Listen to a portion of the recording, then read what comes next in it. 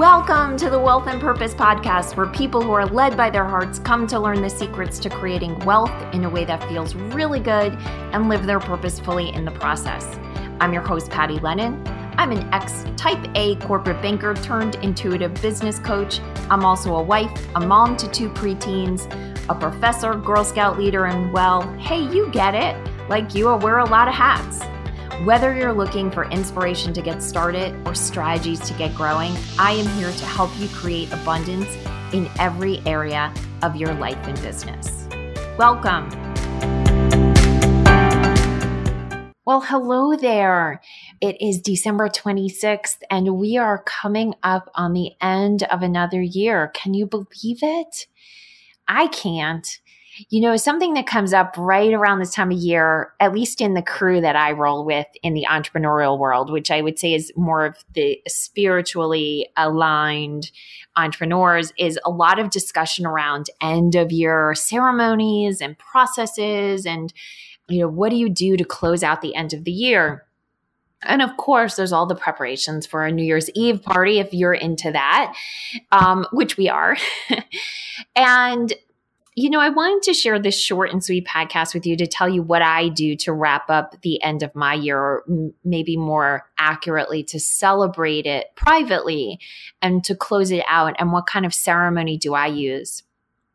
I know there's a lot of discussion of picking your one word for the year and lots of other processes, and I don't do many of them, probably I don't know, possibly even none of them, depending on which ones you're talking about. I certainly do a plan for the year for my business. So that's something I do, and that's been in place.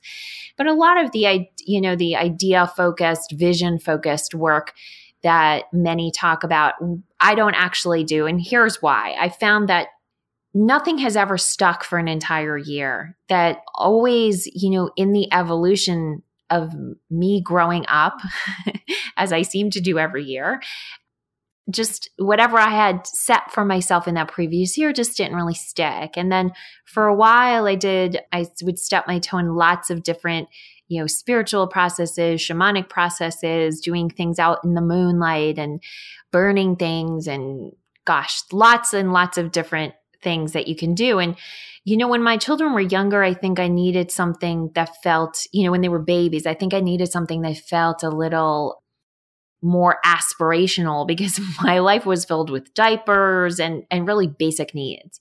But now that my children are growing up and we can talk about bigger visions and ideas and have conversations, I don't find my need for those really deep processes, ceremonies to be the same as it was when they were little. But here is what I do. What I do each New Year's Eve is I look at all the gifts the year brought me. And that includes, you know, the things that most people would say were bad things or negative things, and all the things that were really amazing. Because the fact of the matter is, the negative stuff I tend to learn more from than all the good stuff. I can certainly celebrate the good stuff, but it's the negative stuff that really tells me, you know, what I want and who I'm becoming. And so I look at everything that's come to me in the year that stands out as I review the year. And what I do to review the year is I simply go through the calendar in my mind and say January, February, and just think about anything that stood out in those times. You know, vacations we took that were really amazing, or maybe on the negative side, a negative interaction or a relationship that either I want to release or heal. And what I decide with each of those is which ones I want more of in the new year and which ones I'm ready to create closure around. And for the ones I create closure around, I just put those on one list. And the things I want to embrace and take, you know, amplify in the new year, I put those on another list. And for the one list of what I want to keep, you know, as being a memory of 2018 that I don't want to take into the new year, I just ask the year 2018 as I'm moving into this new year. And I do this on December 31st. I ask the former year that I'm stepping out of for it to please accept my gratitude for all it gave me and to really hold this for me in a container. and for it to be transformed into love and light. And for the list I'd like to amplify, I say thank you once again to the existing year for helping to birth this or make it even bigger or better.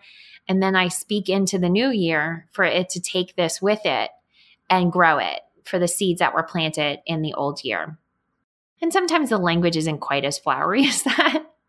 I think there might have been one New Year's Eve where one of my kids was sick or something, and I did it in probably like a hot second. The point is, I just acknowledge all that came to me from the year, and I decide what's going to stay in the existing year and what I'm taking with me into the new year. And that is my process. And then we have some friends over that we celebrate with on New Year's Eve. You know, back in the 20s, in my 20s, in my 20s, I used to party hard. So I don't really feel the need to do that anymore on New Year's Eve. And as those of us who did party hard at one time, that's, New Year's Eve is kind of amateur's night. So that's when people are out on the road that maybe are not thinking clearly about when they should be driving and doing all that stuff. So I prefer to be at home with friends, celebrating with people we love as we welcome in the new year. And now that my kids are old enough to stay up to New Year's Eve, just watching the excitement they have of watching the ball drop is what fills me on New Year's Eve. So what I would put to you is, notice if you feel some obligation or some shoulds around what you should be doing to close out the new year, and just know what you need to do that's best for you is going to come from your soul. Don't worry about what other people are doing, including what you just heard on this podcast that I'm doing. Find something that works for you, that feels good to you, and just know that's exactly what your soul needs. And certainly this will be my last podcast in 2018, and then we'll be moving into the new year. My wish for you is that you have great wealth with an experience of fully living your purpose, both as you close out this year and as you move into the new year. And my new year wish for you is that whatever your soul wants to most experience in the world, it does. Because it's when your soul is experiencing the world fully that all of us benefit from the gifts that you brought to this earth. And I thank you for coming. Happy New Year. Hey, thank you for listening to this episode of the Wealth and Purpose Podcast. If you liked what you heard, please share this episode with someone you know needs to hear it. And if you're feeling really generous, I'd love for you to leave us a review on iTunes, Stitcher, or wherever you found us. It fills my heart when I read a review and helps us reach many more people. So thank you.